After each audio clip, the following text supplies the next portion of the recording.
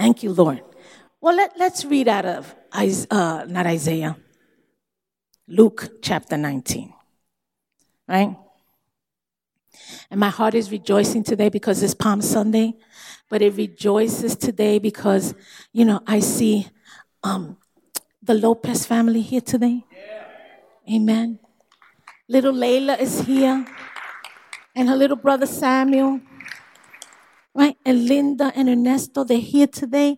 We've been praying so much for Layla. Let me tell you, if it was your child that had gone through what little Layla has gone through, you'd be screaming right about now.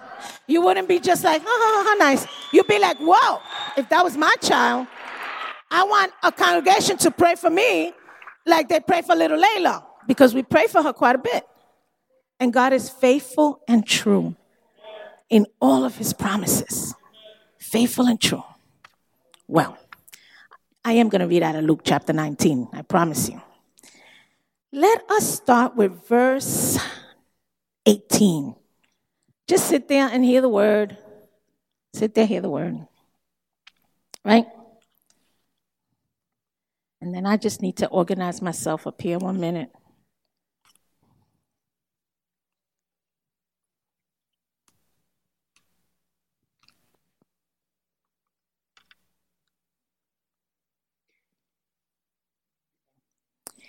And we read in the name of the Father, the Son. Yeah. Abby's asked me if I need it because she knows that I always print out my verses. But it never fails today. I happen to have one that is, I have to read it out of the Bible. So I have my Bible. I print them out so I don't have to. See, Abby knows me.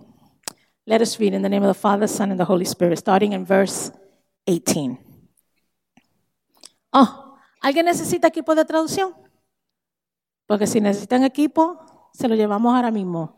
Nadie. Dios me los bendiga. Okay? And we read in the name of the Father, the Son, and the Holy Spirit. And when he had said these things, he went on ahead, going up to Jerusalem. When he drew near to Bethpage and Bethany at the mount that is called Olivet, he sent two of his disciples, saying, Go into the village in front of you, where on entering you will find a colt tied, on which no one has ever yet sat. Untie it and bring it here. If anyone asks you, why are you untying it? You shall say this, the Lord has need of it. So those who were sent went away and found it just as he had told them. And as they were untying the colt, its owner said to them, Why are you untying the colt? And they say, the Lord has need of it. And they brought it to Jesus, and throwing their cloaks on the colt, they sat Jesus on it. And as he rode along, they spread their cloaks on the road.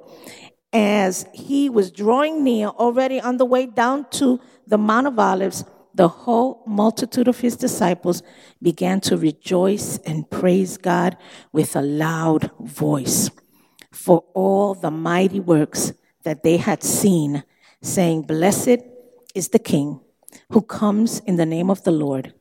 Peace in heaven and glory in the highest. And some of the Pharisees in the crowd said to him, Teacher, rebuke your disciples. He answers, I tell you, if these were silent, the very stones would cry out.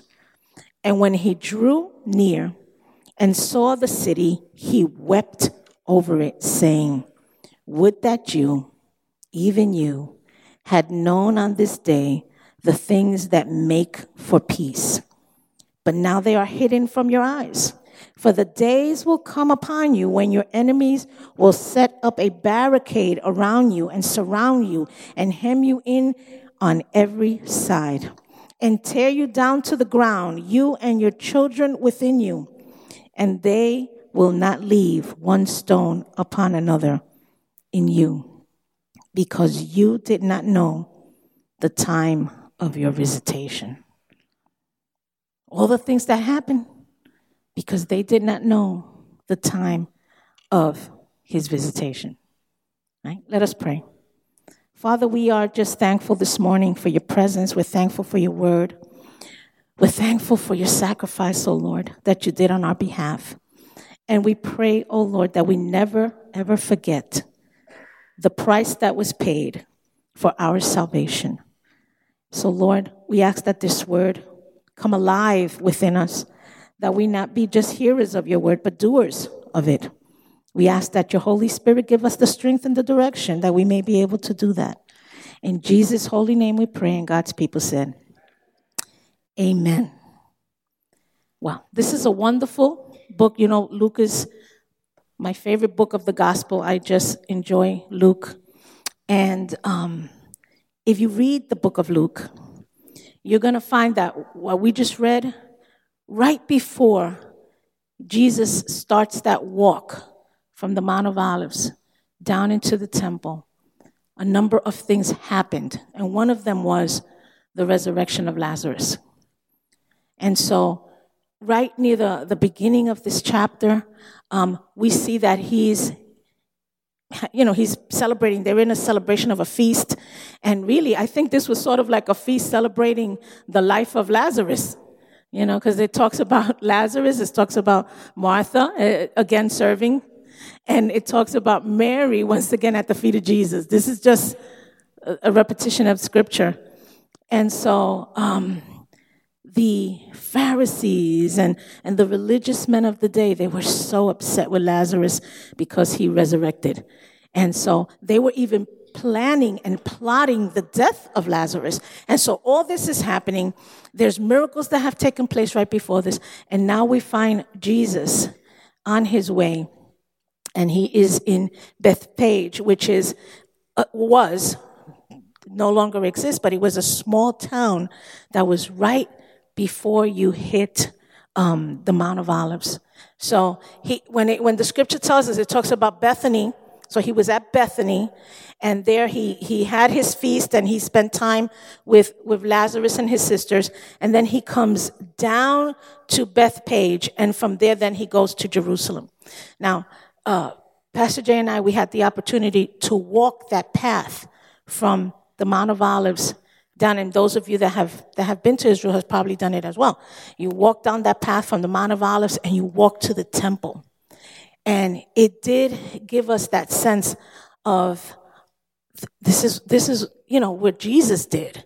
We are walking in the path of where Jesus walked to the temple for that last day of celebration, which was Palm Sunday, the Passover.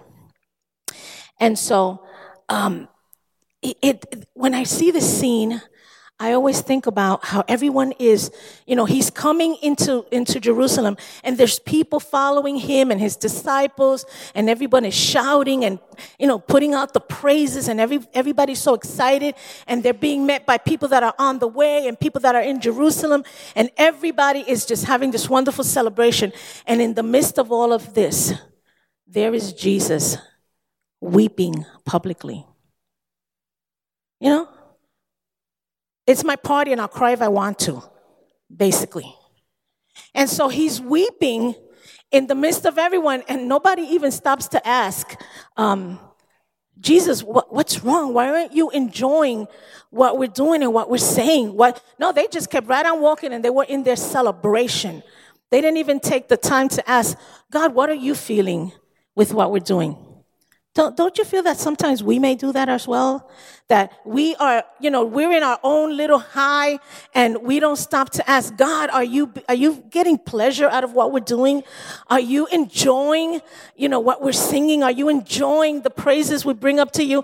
Are you enjoying everything that we do to bring forth the kingdom? Are you enjoying this? We don't ask and we don't look.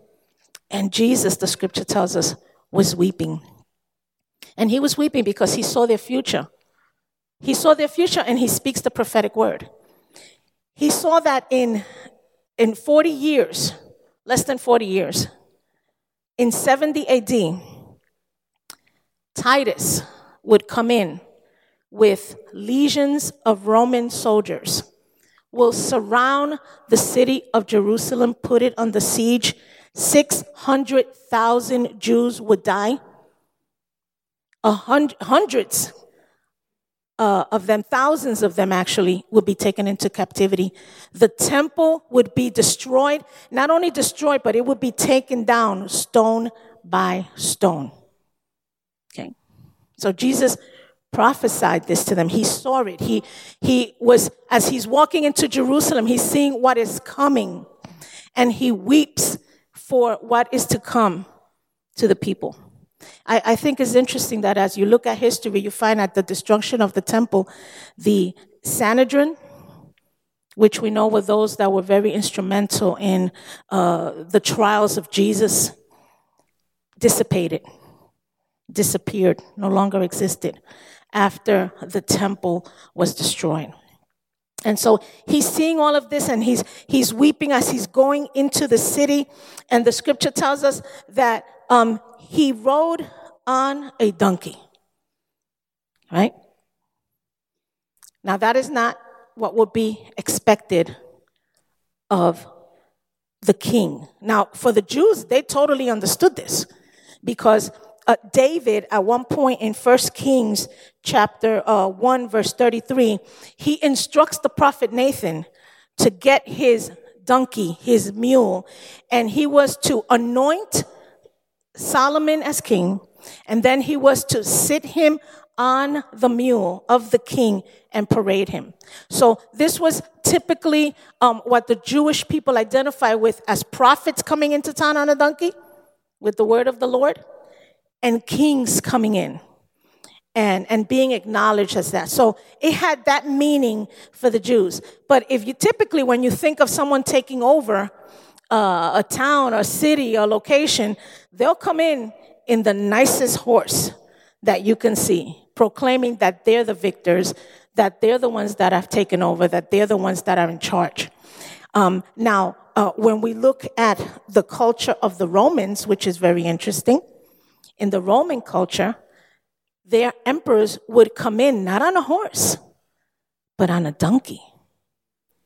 So here we have two totally different cultures, the Romans and the Jews, and they're all looking at the scene before them, and they're seeing this man called Jesus on a donkey, and they're both saying, what does this mean? And so the donkey is, or the mule, or however your Bible says, was an animal that expressed peace. We're coming in peace. So when the Roman general was coming in, or emperor was coming in, he's saying, I'm done with the war. I'm coming in peace. I'm bringing in peace with me. That's what it was basically about. The placing of garments on the animal or on the floor for the animal to walk over is an expression of respect. We honor our king so much that everything that we possess can go under his feet. Now, that's not anything new to us. If you've looked at any of English kings and queens, people always threw their coats down so that the queen wouldn't get her slippers all messed up with mud. A sign of respect. They throw their cloaks and they would walk over them. Anything that I have goes under the subjection and the authority of our reigning king or queen. See, so this is what they did with Jesus. They threw their cloaks, they threw palms. Everybody was having a great time. It is an act of honor and a sign of kingship when they did this. In the book of Luke, in the book of John, it tells us that Jesus came to Jerusalem for that last time during his public ministry, and he was greeted by such a large group of enthusiastic people. Everybody was excited, which was surprising because near those last days of Jesus' life, there was a growing opposition to him that was fueled by the Pharisees. So this growing opposition said, we're not happy with what's going on with Jesus healing people and raising them from the dead. We're not happy with any of this. And so what made that little change was the resurrection of Lazarus. So everyone hearing it, all those pilgrims coming into Jerusalem, were bringing with them the stories, the experiences, the testimonies that they had seen and heard of what Jesus had done with healing sick people, resurrecting, speaking the word. He just spoke the word. He didn't even go there. He just said, your servant is healed, and he was healed. All these experiences fueled the people into thinking, he's the one. He is the one that is coming to liberate us from these Romans. We're sick of these Romans. We're sick of their rule, the oppression of the Romans. He's the one that's coming. He's going to be our king, and he's going to be that Messiah that we're waiting for, that is actually going to vanquish these Romans. In Zechariah chapter 9, verses 9 and 10. And these chapters are really important. Zechariah chapter 9, 10, and 11 are important chapters. I would recommend that this week that you take out time to read these portions of the gospel. Take out time to read Zechariah and be able to just this week take time to think about Jesus and this week. All right, so important. This week in his ministry, right? And so it says, rejoice greatly, O daughter of Zion. Shout loud, O daughter of Jerusalem. Behold, your king is coming to you. Righteous and having salvation is he, humble and mounted on a donkey, on a colt, the foal of a donkey. I will cut off the chariot from Ephraim and the war horse from Jerusalem, and the battle bow shall be cut off, and he shall speak peace to the nations. His rule shall be from sea to sea and from the river to the ends of the earth. Now, this is a prophetic word spoken by Zechariah. The Jewish people knew this prophetic word. And he's coming, our king is coming. But they would forget the second half of it, which said, listen, I'm going to cut off the chariot and the war horse, which meant this is not going to happen through military means. This is not going to happen through war. This is going to happen through peace. And it said, how did the rest of that verse go? And it said, he shall speak peace to the nations. And so that is not what the Jewish people wanted to hear. See, that's not what we want to hear. We know that's what you're saying, but that's not what we're hearing. We know this is what you're saying you're coming to do, but that's not what we're expecting. And so they knew the prophecy, but they were so geared into this prophecy means he's going to do away with these Romans. And yet he's coming exactly as the scripture said, on a donkey. And they were like, what? Okay, there's the donkey, but where is the military army? See, where? And at any moment, Jesus could have called heavenly armies to come and support him. Do you remember in Gethsemane when he was praying and Peter, I don't know if he had bad aim or that was what he aimed to do, but he lopped off the ear of the soldier. Do you remember that part?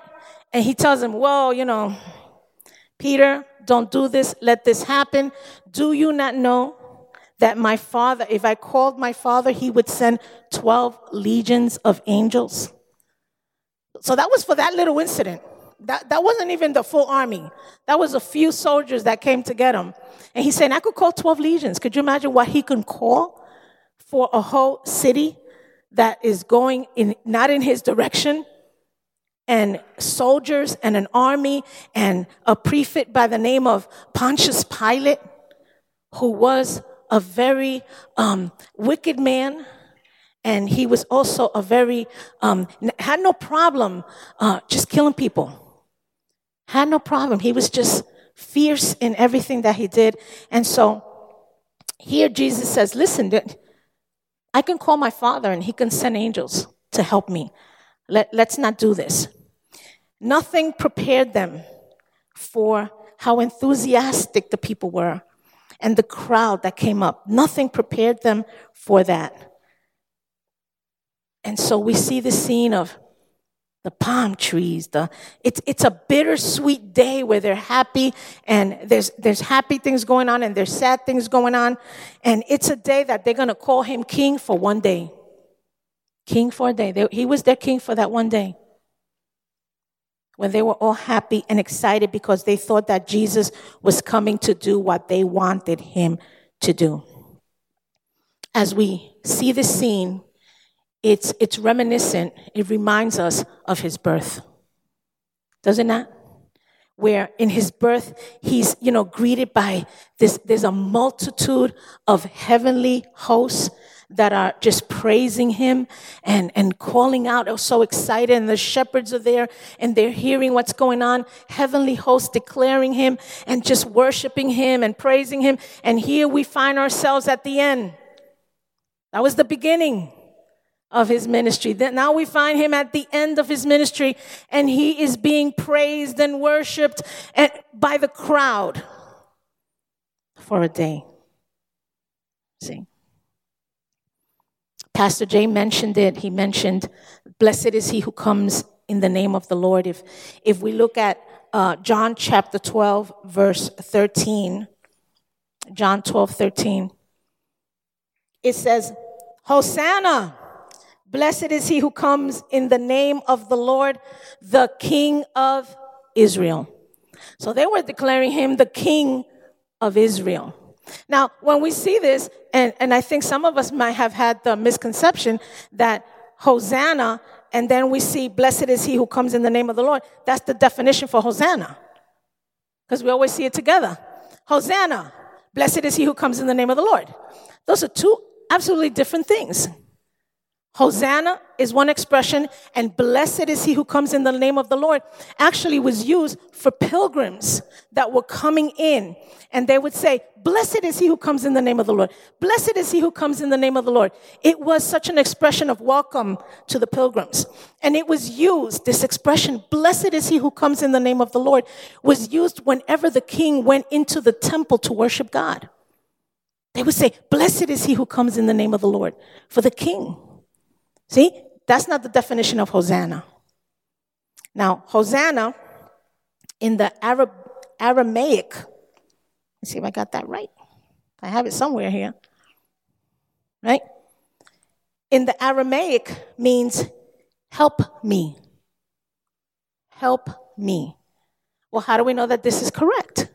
Because in Psalms chapter 118, verses 25 through 27, right, says, save us, we pray, O Lord. Right? We pray, give us success. And then it says what in the next sentence? Blessed is he who comes in the name of the Lord. We bless you from the house of the Lord. The Lord is God, and he has made his light to shine upon us. Bind the festal sacrifice with cords up to the horns of the altar. What does that mean? That means get the sacrificial lamb and tie him to the horns of the altar. See? So right here is telling us, save us, we pray. That's what Hosanna means. Now, when they were doing the translation from Aramaic to Judaism, it was difficult with that translation. And so what they translated it to in Hebrew was a cry of joy or of salvation, but technically it means save now. Save now. So the people were saying, Hosanna, save us. Hosanna, save now. Blessed is he who comes in the name of the Lord. Everybody's getting that? Help us. Save now. Blessed is he, our king, who is coming into the temple, because that's where he was headed. And that was the expression they used for the king. Okay? And so that expression Hosanna does not mean blessed is he who comes in the name of the Lord. All right? We just see it together in a sentence, but that doesn't mean that it is the definition. Right? Now here we have the people, Hosanna. We have the people saying, greeting him, blessed is he who comes in the name of the Lord. We have the people calling him King of Israel. And we have the people in Matthew chapter 21, verse 9, saying, Son of David. Now, what would that mean to the Jewish people? from the house of the King David, which was their king. He comes from David. He is our new king. And so all these things are happening. The religious people are getting it. They're on the side and they're getting it and they're upset and they're livid because they don't want to declare him the Messiah. This is not the Messiah the way we appear him to be. And one day he will come as they want him to come. Revelations chapter 19, I cannot wait. In Revelations chapter 19, it tells us that Jesus will come again, seated on what color horse? I'm telling you, this crowd is on a white horse. And it says that he will come wearing his own robes. And this is my favorite part, the whole thing. On his thigh will be the words, King of Kings and Lord of Lords. Oh, yeah. He will one day come. You got to read that whole chapter because I don't have time to go into it right now. But in that whole chapter, you see that military Messiah that they wanted, but they were not ready to receive. And so he had to come, what? Riding on a donkey saying, I'm declaring peace, peace, peace. You're not ready for me to come and just rescue you from what's happening. See, now, Pastor Jay mentioned the Talmud. You mentioned the Talmud? Was it the Talmud? Okay. Here's to remember what he said. Quick lesson on this, because this is important. The Talmud, you've heard the word Talmud? I'm sure you've all heard the word Talmud. The Talmud means learning and instruction. Okay? Learning and instruction. And within the Talmud, you find discussions and commentaries from important rabbis of their day. And they make commentary about the Jewish history, the law, how to interpret the law, how to apply the law. This is what happens, right? Then you have what they call the oral Talmud. And according to the Orthodox Jews, the oral Talmud is the words that God gave to Moses and other people regarding the scriptures, the meaning of the scriptures and their interpretation. That's important. These are all Jewish texts. Now, the Mishnah, the oral Torah became the Mishnah when it was then written down. And it became a written word. Right? And that didn't happen till 200 AD. All right? Now, there's also another book called the Gemara. Now, the Gemara is additional commentaries that rabbis made about the scripture. I'm getting somewhere with this. I really am. Just stay with me. When you put the Mishnah and the Gemara together, they become what we know as the Talmud. Right? All the commentaries. We have commentaries ourselves, don't we? Matthew Henry, Barton, Gulick. We have a whole bunch of commentaries that give us explanations on the scripture, right? But it's not Bible. There's only one holy word inspired by God. These are commentaries from rabbis based on their interpretation of scripture. You got that? All right. I made that as easy as I could. It's a lot more complicated. Now, the Talmud, right? The Talmud, which includes the history, the law, the customs, the culture. That's why for the Jewish people, their religion and their culture is intertwined. See, is intertwined. And so the Talmud is important to them. So there's two Talmuds that were written. One was the Jerusalem Talmud, and one of them was the Babylonian Talmud. Mostly you will hear people talk from the Babylonian Talmud. How's that? And so I found these wonderful things in the Babylonian Talmud, the Sanhedrin 98. You'd have to go. Sanhedrin.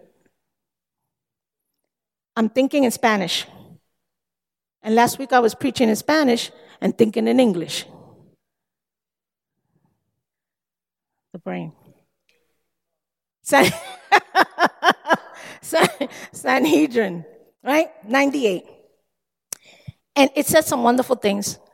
Each paragraph is a different rabbi giving commentary on the word, right? And so this is one that I enjoyed.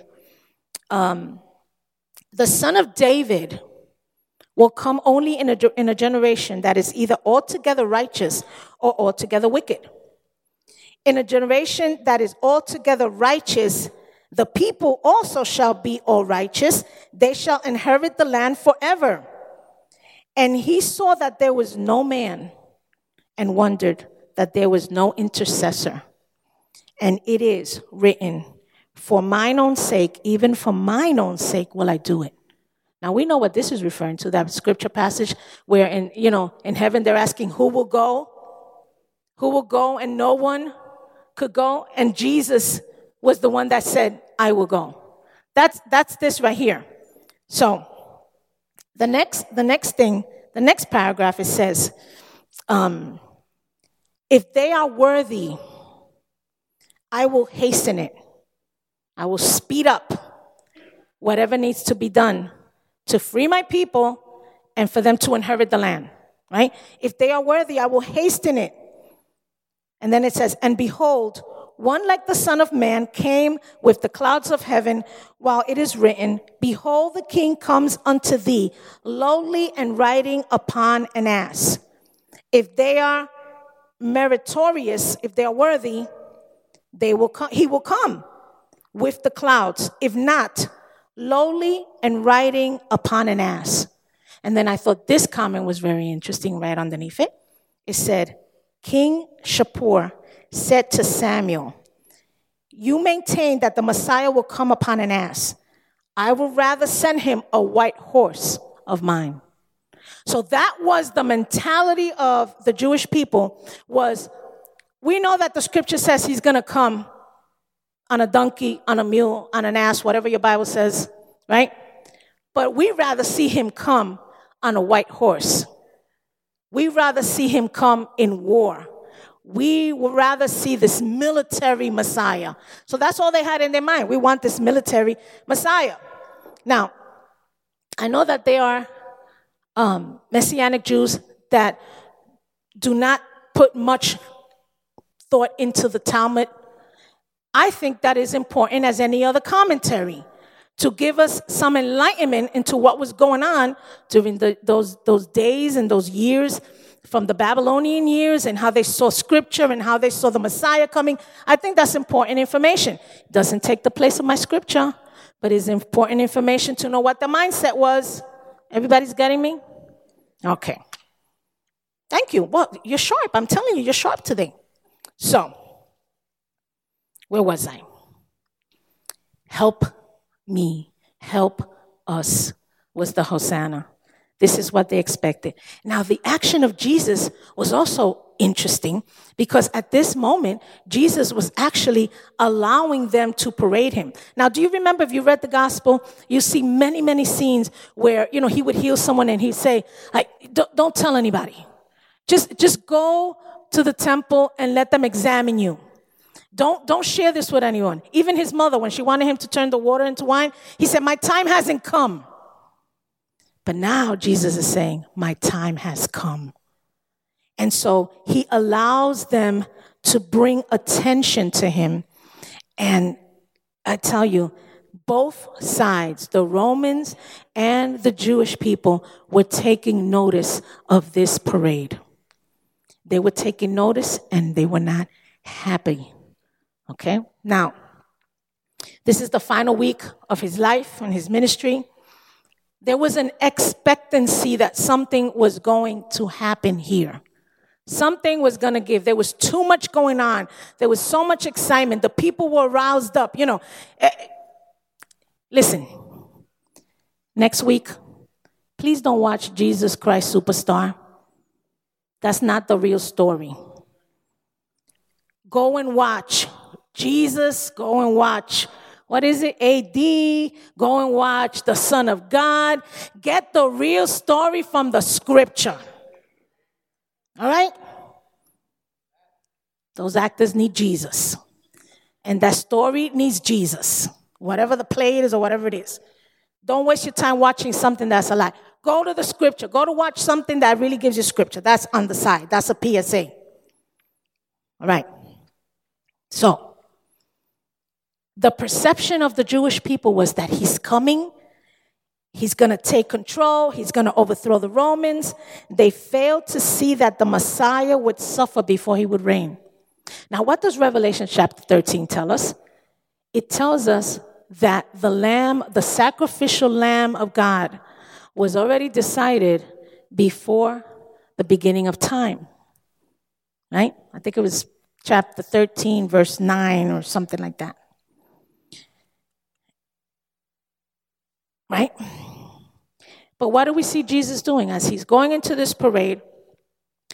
Instead of driving the Romans out, he goes in the temple, and what does he do? He overthrows the tables. He just went, woohoo, celebration too. And the scripture shows us from a celebration, he goes into the temple, overturns the tables of the moneylenders, which we know from studying this, right? That the moneylenders were robbing from the people.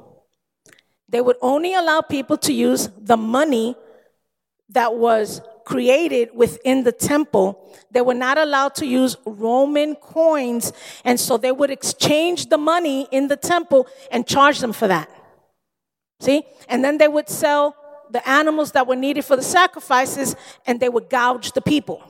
So Jesus, when he walks in and he sees all these tables and all this money exchange and everything happening in the temple, becomes just irate, and he turns over all the tables. And of course, here are the Pharisees and the religious men of the day, very upset about this. They say, we have to stop this. We have to do something about this. But why did Jesus do that on this same day of this celebration? Because he understood that the problem was not the government, but the problem was his people. You know how we want to complain about Washington? We want to complain about Washington. We want to complain about Harrisburg. We want to complain about every governmental office that's around. But who do you think that God is looking at as we are praying and complaining about all of these things? He looks at the church and says, if my people were doing what they were supposed to be doing, right? Goes back to those comments in the Talmud. If they were doing what they were supposed to be doing, I would have hastened this along. But because they're not, and they're not acting righteous, and they're not being the example that the world needs, and they're not praying the way they should, they're really falling into and following the patterns of this world, then this is why they're in the mess that they are. It's a consequence to the church not being and doing what they're supposed to do. And so God looks at us, and we know it because in 2 Chronicles chapter 7, verse 14, which is why I have my Bible here, because I didn't write that down, and I want to make sure I don't miss a piece of it, right? I'm going to read it. And you know this verse, but let's put it in the context of what's happening on Palm Sunday, right?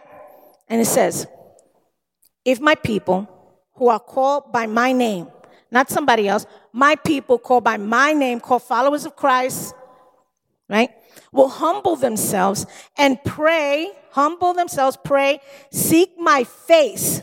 And look at this, and turn from their wicked ways. So apparently, we're doing wicked things, even though we're calling ourselves Christians, even though we say we're followers of Christ, we're doing wicked things enough for God to point it out to us and say, listen, when you take care of all of these things, then I will hear from heaven and will forgive their sin. And what's the third part of it? Healed their land. See? So as we continue to complain about what's going on all over the world, let us ask this very important question. What is the church doing, and are we in our position? See? Now, I read that part from the Talmud, and it said, if they're worthy, if they're acting righteous, if they're doing what they're supposed to do for the Jewish people, we know from reading Revelation, when Jesus comes on that horse, right, on that white horse, and all of us that are with him, behind him. I told you before, I don't care if I'm on a pony. I don't care what. I want to be part of that crowd that's coming behind him. I don't care. I don't care what row I'm in. I want to be there. Right? And so when he comes, it's after those chapters in Revelation that talk about the 144,000. The 144,000 are not people that are being saved. The 144,000 are evangelists that are going to be going out speaking the word in that last round. For us, oh no, you better listen. There's a song that my father used to play all the time when he was happy. He was happy. And he would play the song all the time, and he would say, no te vista que no va. The oldies might know the song. It says, don't get dressed because you're not going. Make it your best effort to make it in the first round. Because going in the second is going to be a little more challenging and difficult. Those 144,000 are there for a specific reason. It's to reach the Jewish people that are still there, that need to connect with all the events that are happening, for them to understand that the Messiah is coming. Not the first time, but this is the second time he's coming for you. And you need to see him for the Messiah, accept him, receive him, and be saved. All of that. That's the 144,000. Wow, we've gone through all kind of scripture today. I hope you stay with me. Because the scripture, the one thing about the scripture is that it connects. It's like pieces to a puzzle, and you hear the linking of every little piece of it. You hear it, the linking of it as you read the word. You're like, oh, that's what David prophesied in the Psalms. That's what David prophesied in Psalm 22. This is what we see in Zechariah. This is what we read in Isaiah. We're seeing it. We're seeing it in the New Testament. All of these events are reflections of what was said in the Old Testament coming to pass. That's why you need to read the word.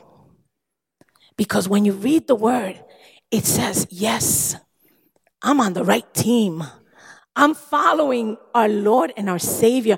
I recognize him for who he is, and I know who he is, and I accept him as my Lord and Savior, and I will follow him to the end. To the end, right? So, where was I? I'm almost done. So when Jesus looks at a nation that is having spiritual and moral breakdowns, he looks at his people. If we lived the way that we should have, if we affect everything around us in all the areas of our culture, we should be affecting our culture, not our culture affecting us. You know, it's a sick culture. We have the truth. We have the Word of God. We have God. We have the Holy Spirit. We have all of these wonderful things that God has provided for us so that we can make it in this race. We cannot go by the way of the secular world. We cannot. This was another opportunity that Jesus was giving the people. He knew they were going to reject him. He knew they weren't going to accept his word. And he's giving them another chance to hear the message. You know, just this whole scene of, this is my temple. This is not what it was designed to do. This is not what it's supposed to be doing. It's supposed to be welcoming people, not rejecting them, not pushing them out. We are supposed to be welcoming people into God's house. Do we get that? Into his kingdom, welcoming him. And if they hear the wonderful things that we know about God and how we can apply it to their situation, they will want to hear more about Jesus. Remember what Jesus said? He said, listen, you don't have to do the work. All you have to do is lift me up. If you lift me up, I will draw men unto me. We can't compromise his word. We can't carve out his word and just accept some things from the word and not others. No, we have to accept his word completely from Genesis to Revelation. Here is the beginning of a lonely time for Jesus as he begins to see the The crowds are separating from him. He begins to see his disciples are moving away from him. You know, the people. He's healed their sick. He's raised their dead. He fed their hungry. He forgave the sins. But for the most part, he felt alone. And the end of his ministry was coming. See? So we, as followers of Christ, we know the rest of the story. We know what's going to happen by the end of this week. We know that he is headed toward the cross. And as, you know, every time I see those movies, I cringe because I want to say, please don't hurt him. Please don't do this. We didn't have to go to these extremes. And, you know, and people complain about the Passion of the Christ. And it's graphic. But I understand from commentaries that I've read that it was even more graphic than what we saw in the Passion of the Christ movie. And that makes me, I just couldn't see that part of it because I couldn't see how they treated my Lord and my Master in such a way when he had been nothing but love. See? And so seeing that and understanding that Christ, when he was praying in Gethsemane, when he was praying, this is an aside. This is an aside. Pastor Jay and I went this week to see Jesus at the Sight and Sound. This scene with Gethsemane. You know, it's expensive to go there, but it's worth it. The Word comes alive. They always have a message in all their productions. And seeing that scene of Jesus praying in Gethsemane, and his heart is pouring out, and he's crying out for his disciples, and they're all sleeping. And he goes back to them again and says, can't you be with me just an hour, another 2 hours? Can't you be with me? And he's by himself. He's being tormented with thoughts from the enemy. And he takes that stand and says, no, not my will, but your will, Lord. And just knowing that he knew what was coming, like if I knew what was coming and I saw the punch coming at me, I would probably do one of these. Jesus didn't do that. He did this. You get that? The punch is coming and he didn't do this. He did this. For you and for me. Because he would be willing to go to wherever he needed to go so that you and I today would have that opportunity to come back into agreement with the Father, to come back to agreement with the Trinity. He would be willing to do it. And he did it all for us. At any point, when you think about every single trial that he went through, every beating that he went through, every whipping that he went through, how he was mistreated all the way up to the cross, at any point he could have said, I'm done. I've had it. I'm done with these people. They're not worthy.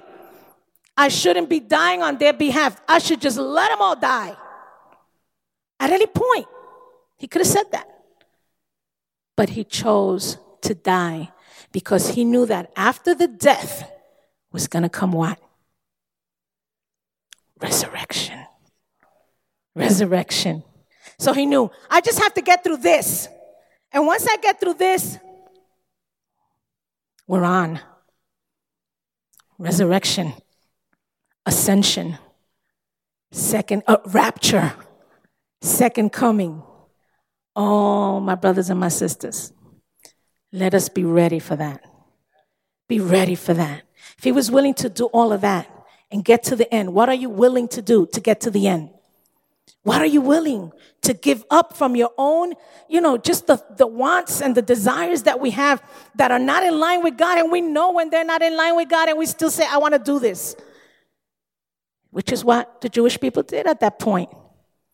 He's not coming as we want, then we're going to turn on him. And within hours or a day, they turned on him. And they were crying out for his crucifixion because he did not come to do what they wanted him to do.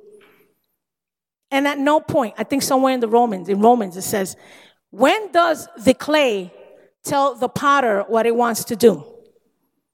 At what point do we want to tell God what to do? So let us remember this whole week, all of these events. On Friday, Good Friday service, where we get to hear what happened on the cross. And then Sunday, Resurrection Sunday, is not, here comes Peter Cottontail. No, it's not about Peter hopping around the bunny trail. No, it's Resurrection Sunday. Right? When our Lord said, he said it's finished, and now it's going to start. And so, don't miss any part of that. If there's anyone here today that has not received Jesus, Lord, as your Lord and Savior, this is important. You have to receive Jesus as your Lord and Savior in order to be a follower of Christ. You can't follow him if you're not part of him. And so I welcome you today to receive Jesus in your heart. To say, this is not about a church, it's not about a religion. You and Jesus, receive Jesus as your Lord and Savior, and be a part of what God is going to be doing in the days to come. Right? So does anyone need prayer? Just lift up a hand. We will pray with you. We will pray for God to just change your life and restore you. So if anybody needs prayer, we can do that. We will pray with you. Yes, we will. See? Our joy is in being able to know that you are our brother and we're there with you. And you know what's the greatest thing? You don't even know. There's a party going on in your name. The scripture tells us that every time we come to Christ, there is a party going on in our name in heaven. They're celebrating that you're coming back into agreement with the Father. That's so wonderful. So, my brother, I'm going to ask you to come join me here, right? And I'm going to ask our elders. Joey. I'm going to ask our elders. Welcome home. We missed you. Welcome home. We're going to pray. Our elders are going to pray with him, right? The rest of us, we're going to pray while they're praying with him. We're going to pray over here, just asking God to let us remember you, Lord, on this week. So let us bow our heads. Let us pray. God still heals today. He's still our provider today. He's still our everything today. So as we pray, if you need healing, just say, Lord, I need healing in this area. I don't need to touch you for you to be healed because my hand isn't the one that's going to heal you. It's God. And we believe God for things like that. So if you need healing, we pray for that. If you need, if you have a petition in your heart, you need God to answer, this is your moment to do that. Okay? Let us pray. And let us pray for the Live family. Let us pray for Lisa. Let us pray for Ceci. Let us pray for Junior, who's lost Billy, and most of us know Billy. They lost Billy this morning. Okay, Billy passed away, and he's with the Lord. He was very much a father to them, and so they're here today. In their hearts, they're hurting because they miss him. They also know that he's with the Lord and they're going to see him soon. See, that is one of the wonderful things that we have as Christians, that we are not like those that, have lost and say, we're losing our minds and everything because we don't, we've lost someone. Our hearts cry, but we know that they are with the Lord and we will see them soon. We know that. Okay? So let's pray for all of these things. Let's pray. Father, we are thankful that you hear us and that you're so willing, oh Lord, to hear and see the pains of our heart, the cries, oh Lord, that we have. And Lord, you know the needs that we have, whether we need healing, whether there's a petition before you that we need answered. Lord, we pray that it be done in your will, in your perfect will for our lives. I pray for Lisa and I pray for Ceci and Junior, Lord, as they've lost Billy, Lord, that they can remember that he loved you and served you and is with you right at this moment. no pain, no suffering, just in glory with you. So Lord, help them get through this difficult time in their lives. Help them get through it, Father.